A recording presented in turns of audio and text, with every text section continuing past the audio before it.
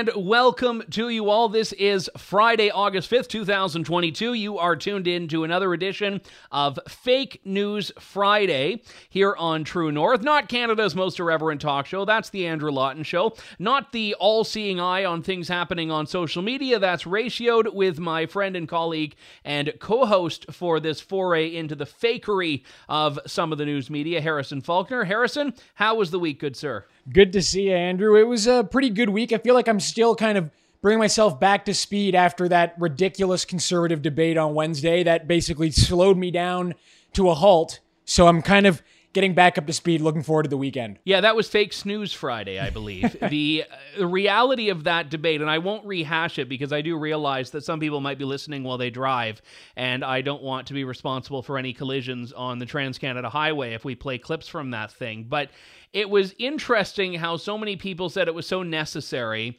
and we're now 2 days after, and I've yet to hear anyone articulate what we gained from that debate, apart from vindication. I think the people that said there didn't need to be a debate were vindicated, so it might have actually been a bit of a win for Pierre Poilievre and Leslyn Lewis, even if I do think they were wrong to skip out on the official debate. Yeah, I agree with you, Andrew. We made that point on the Wednesday show that at first I was in that camp too. I said, they should show up at this debate, do their part, make sure they give Canadians and the other candidates a chance to hear what they have to say. But then after watching about 5 minutes of it, I immediately realized that they had made the right choice. So we were stuck then. We were stuck for, what was that, an hour plus of English, French, back and forth, boring conversation. So I'm glad it's over and just looking forward to the weekend at this point.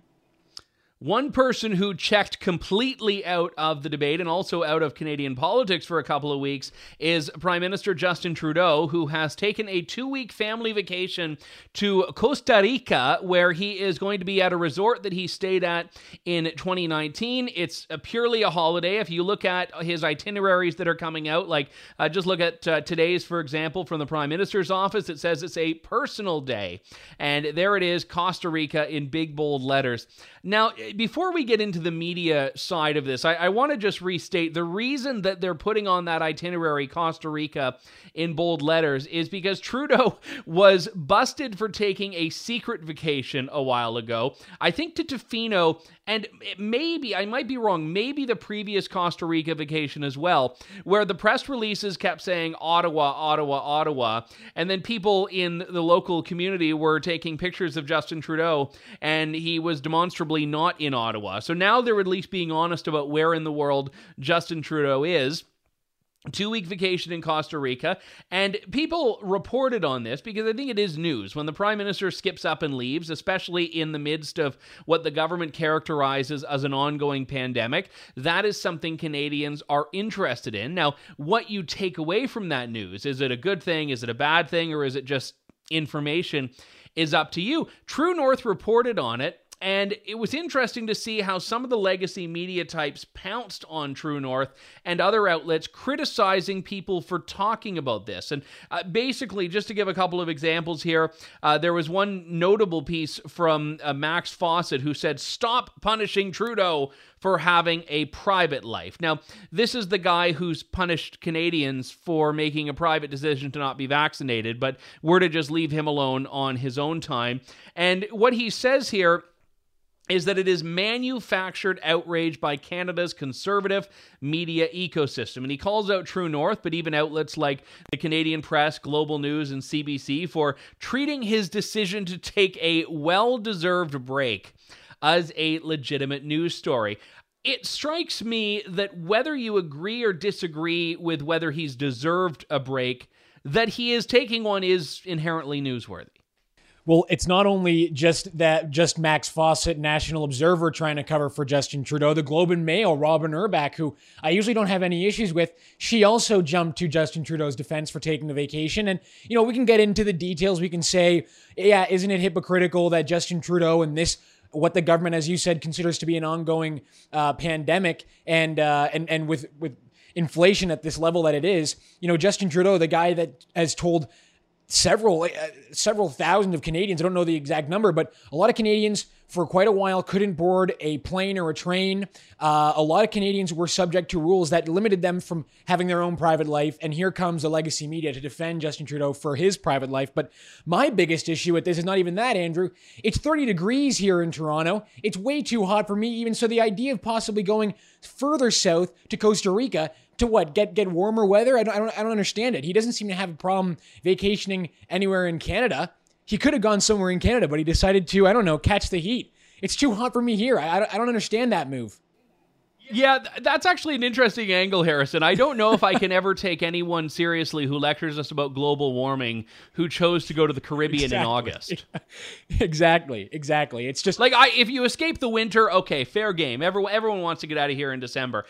I think, to be honest, Trudeau wants to take vacations all the time. He loves it, whether it's Tofino, Costa Rica, the Aga Khan's private island of Bahamas. I think it's probably annoyed him greatly that he hasn't had time now because there have been summits and meetings and a parliamentary schedule. So he's probably just had like a resort credit that he's needed to use. And finally, it's like, okay, I can get away for 2 weeks in August. I'm going to go. I don't begrudge political leaders from taking vacation. And I have actually differed from a lot of my colleagues on this issue, because I think if Trudeau were to take a vacation 50 weeks of the year, the country would actually be quite well served by it. And I would love for him, and I might actually chip in a few dollars for him to stay at the resort until 2025. Maybe we can get a crowdfunding campaign going. But I think it is the double standard in the media. When you see Doug Ford, who was just eviscerated for going up to a cottage on the long weekend, admittedly, Doug Ford was telling people not to go to the cottage. But even so, when Stephen Harper went to New York to take in a ball game with his son, he was chastised in the media for it. So the idea that we're being told, don't mention this at all, by the same people that jumped up and down for vacations that were far less opulent, that double standard is the issue I take here. No, exactly. And the idea that Justin Trudeau taking a vacation, a 2-week vacation in the current climate we're in, the idea that that is not newsworthy is just obviously not true. Again, you said it's a double standard. We hear it all the time when conservative politicians make the wrong move and take the wrong time to go on vacation, or even just take the right time to go on vacation. But again, you can't tell me that when the Prime Minister takes 2 weeks off, because he's working so hard, right? Crossing the country, showing up at photo ops, shaking hands, really tough stuff. Well, the idea that that's not news is just a joke. Obviously, it's newsworthy. Canadians can expect to have high standards for their prime minister, especially when he has such lofty standards for all of us to reach. So again, it's ridiculous to come at True North as National Observer did. And but then again, it shouldn't really surprise anyone that you're seeing National Observer, you're seeing some Globe and Mail defense of Trudeau's vacation. It's again, like I always say on the show, it's par for the course. Nothing really new is changing in the media climate here. I will say I can see the appeal if you're the prime minister of a country like Canada going to just a completely other place where you're not going to be recognized. There was this photo. I almost feel mean sharing the photo, but at the same time, it's newsworthy in and of itself, and it's already out there. When Trudeau was in Costa Rica last time, one of the locals spot him. I think it was like buying booze at the local dépanneur, or whatever the Costa Rican equivalent of a dépanneur is. And he looked rough. Like he looked like he was in a vacation mindset that was just like the most depressed vacation a man could ever have. This was the picture there. But he can't walk around like that in Tofino. He can't walk around like that in Canada. So you can be your true self in Costa Rica. We should all be so lucky. I wonder if he'll wear a mask on the plane on the way down. I highly doubt it, but you never know. We talked a little bit in this segment about media double standards. Let's talk about just complete media ignorance of some very large stories. The vaccine mandates, the vaccine passports, there have been some glimmers of hope in coverage where reporters, especially the longer the pandemic has gone on, have doggedly advanced on this story. The questions about why are mask policies so inconsistent and why do we need these mandates in Canada and not elsewhere. But Rupa Subramanya, our colleague at True North, who also writes for a variety of other publications, had a tremendous piece in Barry Weiss's Substack Common Sense, which delved into federal court documents in an ongoing trial. And these were documents filed by the court, filed by the Canadian government in court in its defense of a lawsuit against the vaccine mandate for air travel. And what she found is that the travel ban for the unvaccinated had no basis in science. The panel that was responsible for putting it together was stocked by people that didn't have scientific backgrounds, didn't have health backgrounds. The person in charge was a bureaucrat, not a public health expert. And really, this suggests, as Rupa finds in the documents and says in her piece, that it was all just a matter of politics and not science. So certainly something we've talked about in the past, Harrison, but the big story here on a secondary front has been that 3 days later, not a single journalist that I've seen in Canada has picked up the torch and moved on with this story. Well, this is what Canadians, I think, should come to expect, Andrew. Independent journalists like Rupa, journalists like the ones we have here at True North and other outlets that have actually been holding the government to account this entire time, continue to do their job. And the mainstream journalists, the legacy media journalists, who many of them are on the take from the government, consistently failed to hold the government to account. So this is just no different, really. This is a huge bombshell report that Rupa wrote in Common Sense, and basically it kind of confirms what we've all known, Andrew, which is this is all based in politics. Justin Trudeau seems to have a different definition of science than the rest of the world, and Canadians, because of that, have had to suffer. So when Rupa publishes this post, not only does the legacy media not do anything, sit on their hands, and basically by doing that, covering for Trudeau, you actually see, maybe it's not the journalists themselves, but you see people who are supportive of the Prime Minister attacking journalists like Rupa for making the truth and getting the truth out to Canadians. This is the biggest story that we've been living under. These draconian travel measures that have been leveled against Canadians is the most important thing that we need to be holding the government to account over. And of course, what else should we expect, Andy? The legacy media is not going to do a single bit of reporting. I will say I would be put money on this, that in 2 to 3 weeks, journalists in the legacy media, maybe like the National Post, might eventually come around to the story. They might eventually write the story, but of course, not give any credit to the journalist that broke the story. Where have we seen that before?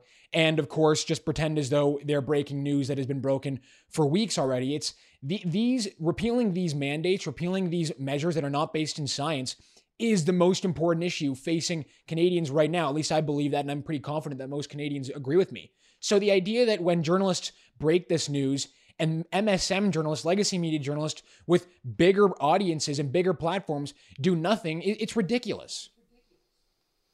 Yeah, and I'm a big Substack fan. I've got my own Substack, so I'll put in a shameless plug there. You can subscribe to that at andrewlawton.substack.com.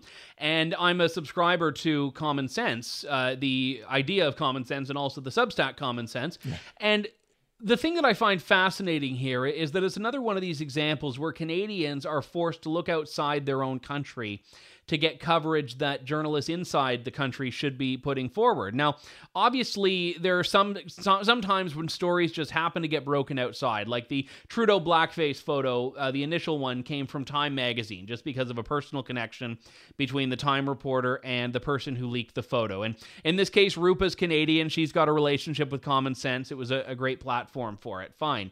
But you look at the Freedom Convoy, and one of the themes I've talked about in my book, and we've talked about it at True North, is that by and large, Canadians were better served by outlets like Fox News and GB News, and even the New York Times on a couple of occasions, than they were by Canadian legacy media outlets. And for all that we see a government that likes to harp on the importance of Canadian content and Canadian media needs to step up, because a lot of these stories are only getting covered by outlets outside the country.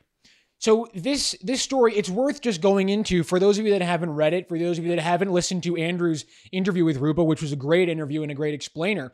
It's important to just bring up some key facts, because when I read this, I was blown away. These are things that I didn't even know about. This panel, this COVID recovery, that's the government panel that instituted all these mandates that have basically destroyed our international reputation and destroyed a lot of Canadians' lives. This group, this COVID recovery group, has no website. You can't find their name anywhere on government documents except for tiny, brief mentions. So the idea that there's any transparency to go along with these insane rules that have been placed on Canadians, the fact that there is none is incredible. And Rupa has been able to get documents that prove that the people in this panel, obviously we know have no medical experience, none of them are actual doctors, but they were scrambling and asking the government over and over, please give us some justification for why we're doing this. Please tell us how in medicine and in science we can justify this insane rule to Canadians. There was none. That's the craziest part about this. This is, in any other country, in any other circumstance, if we didn't have a legacy media that is totally on the take, this would be breaking news. This would dominate the headlines for a whole week, but it isn't. And Canadians are not being served by the Globe and Mail. The Globe and Mail cannot be representative as our paper of record anymore if they can't honestly report this story. And like you said, Andrew, we are getting better served oftentimes, as tough as it is to say as someone in Canadian media. A lot of the reporting we get on the convoy, on this situation, coming from the United States has been far better than the legacy media. I would even throw in some independent sites like Daily Wire in there. They're constantly on the ball with this. And again, it's just another example of things happening to Canadians at such a pace that we can't even really keep up. And when we finally do catch up, when we finally do connect the dots and realize there's no justification for it, it's too late, or the legacy media just refuses to cover it. Yeah, and Rupa herself pointed this out the day after her story broke. She said it would be a shame if mainstream Canadian media ignored such an obviously important story. It's been a little more than 24 hours since my story broke and more than 2 weeks since the documents became publicly available. Looking the other way on something this important is a bad look. And of course, it's been even longer now that we are having this discussion. And I would add to that she got the story, and I don't know who tipped her off, if anyone did, or if she was just doing a data mine. But as she said in my interview with her, she saw the trial, she saw the documents, she asked the federal court, and they emailed them to her, and that was that. She didn't even need to go to a courthouse, which can be a gruelingly unpleasant process. So there's no reason someone else couldn't pick this up, because if you look at all the snippy Twitter trolls, they're all saying like, well, show me the documents, show me the receipts. And look, perhaps the article would have been more compelling if she included the documents, but it's very easy for anyone to verify this, to do it themselves. And yeah, I think the kind thing to do would be to credit the one who originally reported it. But I mean, the sense that I got from Rupa, and certainly the sense I would take, is just more people need to be talking about this, because it's essential to delegitimize what are, I think, very illegitimate policies that the government is still defending. So Andrew, what I want to know is where the drive, where the kind of the engagement from journalists has gone from the legacy media. This would be a great opportunity to hold the power to account, to hold the government to account, to break a huge story. Like Rupa said in your interview, it wasn't as though she did some incredible, groundbreaking piece of investigative reporting, not to take anything away, that it was there for the taking. It was there for a journalist who had the drive to find this story and to do it. They could have found it. I don't think we're going to see any Watergate style breaking news stories coming from the legacy media anytime soon. But again, that's just what we should come to expect from the media.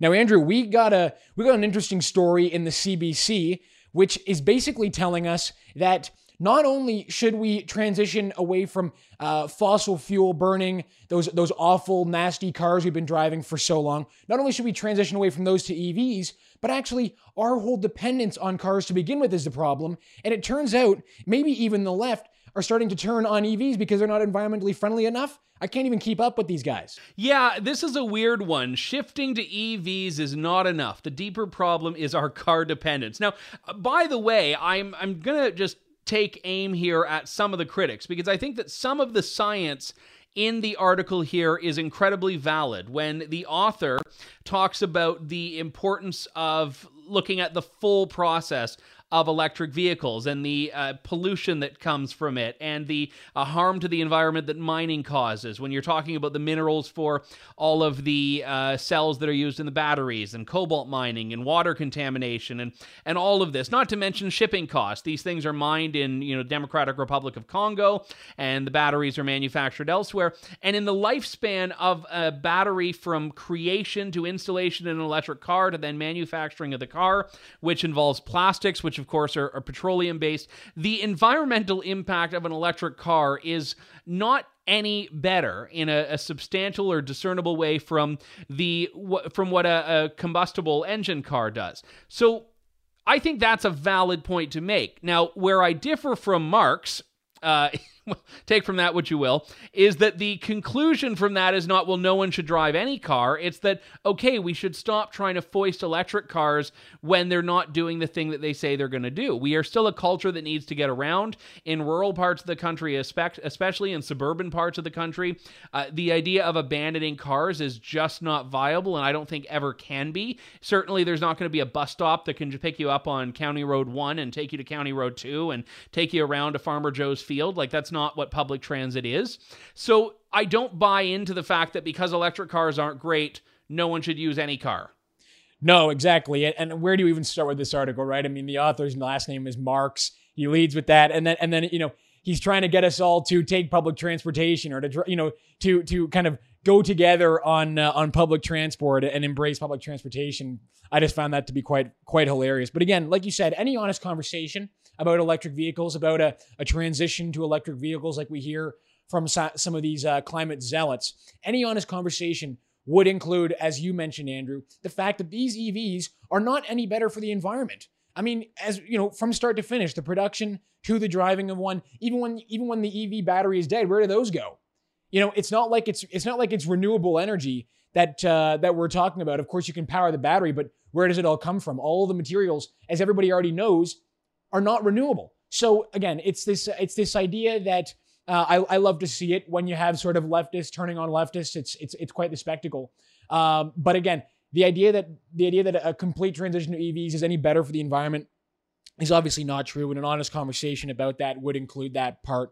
But again, as you said, it's very classic CBC. I feel like, let's just all do public transportation. Let's just all ride bikes. Let's just all, take it easy on the cars. We don't need cars. Well, I don't know, Andrew, how often Paris Marks has left Toronto or left an urban center. Again, I haven't met this guy, but you can't just be calling on all of us to take public transportation. As you said, when we have to go from County Road 1, 2 hours away to get to work in a whole other city. Where's the public transportation outside of the cities? Obviously, it's not there. So it's just a ridiculous piece. It's another sort of climate target, which has never be reached. It'll always just be one of those on the horizon things that I guess we're going to pretend to try and work toward. But again, when you see even the EV, even the idolatry of the electric vehicles, I guess is starting to shift. And I'm kind of looking forward to seeing how that all plays out. I did see, though, a concept presented of a viable alternative. Take a look. See, I mean, there you go. They might not like the few trees had to come down for the wood frame, but carbon neutral entirely. So that's what we're all headed for. It's Marx approved. It's Trudeau approved. It's WEF approved. Everyone should be happy. And speaking of WEF, I know everyone says, oh, it's a conspiracy to talk about Klaus Schwab, but I'd be remiss to not point out that this is the exact sort of big idea that tends to come out of there, that even these things that we're told were initially our big contribution to the environment are not enough. So let's end on a somewhat happier note, or at least a more amusing note. This one is a little bit interesting, and I could see how this one might just fly under the radar for a lot of people who aren't pro wrestling fans. It was our producer Phil behind the scenes who alerted us to this one. The headline sounds like a legitimate news story. Ronda Rousey suspended indefinitely after attacking ref at SummerSlam. This is a Toronto Sun article by the national entertainment editor for the Toronto Sun and for the National Sun newspaper chain. Ronda Rousey, former UFC fighter, now she is in the WWE. You may think, oh wow, she was suspended. She attacked a ref. That's not good. Well, not exactly. There's a little bit of missing context here. In wrestling, when you take time off, when you go on summer holiday perhaps, a suspension is what they do that works into your character. So you get suspended because it lets them gin up a bit of drama and you take some time off. The attacking of the ref was a scripted wrestling bit. She didn't actually attack the ref. The WWE's tweet about this, that Ronda Rousey was fined and suspended. You see the photo here of her with the ref in a chokehold. That is not real. That is standard wrestling posturing. But this article plays it straight, reports on it as though it is an entirely real thing without missing the fact that this is just one big giant wrestling bit. This has to be one of the Fake News Friday stories of the year. I know it's only August. Am I overstating this one, Harrison? on the list for sure. It just has to with all the, you can throw it up there with the headline changes and some of the CBC keys and O's. This one is definitely up there, I think, Andrew. I mean, it was just kind of weird because we were tipped off to this by our producer. I saw this article yesterday, and I read the headline, knowing it's wrestling, knowing that everything in a wrestling event is staged and fake. It's like when they whisper to the guy, "I'm going to punch you in the face. Be ready," and then he throws the hook. And then it's a big act as though he got really hurt. So obviously it's fake. They run it as though it's real news. And then when I read it, I thought to myself, well, hold on. I know it's fake, but it's in the Toronto Sun. And, they're telling us that she got fined. So what is true? What is fake? They're blurring the lines with wrestling. That's the problem, Andrew. You just don't really know what you're even reading. But it's I just got to say, this is a bit embarrassing for the Toronto Sun. I think they do deserve to hear it a little bit. From us, from maybe the audience. They've got to take a little laugh at this because obviously everything about wrestling is fake. We all know that. It's not a surprise. There's a word for, there's even a word for the fakery in wrestling, kayfabe. This article is kayfabe, and the whole incident was kayfabe. And when you look at the comments in the article, it's hilarious because no reader is buying into it. Like Mario says, this is literally fake news. Michael says, yawn, definitely kayfabe. Why is this news? Ian writes, probably wanted a break, and this was the way to script it. Kevin, why is this news? So it's like not a single person in the process of writing, editing, and publishing this story realized what every single reader has realized. So exactly, and it's worth just showing you how ridiculous this story is. I want to just read the sort of the lead paragraph here, and you might be expecting, if you knew that it was fake going into it, you would probably be expecting this is WWE standard procedure at some point in the article. There's no qualifier in here at all. It's just reported directly as though it's a breaking news story, directly as though Ronda Rousey's back in the MMA octagon and not in the WWE staged ring. So it leads with Rousey, 35, flipped Engler and pinned the 44-year-old after she lost the women's title match to Liv Morgan in front of a sold-out crowd at Nissan Stadium. They're even talking about the sellout crowd. It's like a puff piece for WWE. It's ridiculous. It's probably one of those Toronto Sun ad articles you'll see in these on these websites. It's just a complete joke, perfect fake news, and in my opinion, the absolute perfect way to end the show this week and to throw us to the weekend. All right, well, make sure you check out Harrison Faulkner's show, Ratioed. Make sure you check out my own show, The Andrew Lawton Show. Pick up my book, Fake News, Not at All in There. It is the Freedom Convoy, the inside story of 3 weeks that shook the world. And we've got lots of great programs on at True North now. I absolutely love, we've got like more than the TV Guide did when I was growing up. We've got the Rupa Subramanya Show. We've got Reality Check. We've got a brand new show that is Alberta-focused, hosted by Rachel Emanuel, and lots more. So do keep tuned to TNC.news. And if you can chip in a few bucks to support any or all of these shows, you can do that at donate.tnc.news. That does it for me. Harrison, thanks very much. We will talk to you all next Friday. Have a great weekend, and God bless.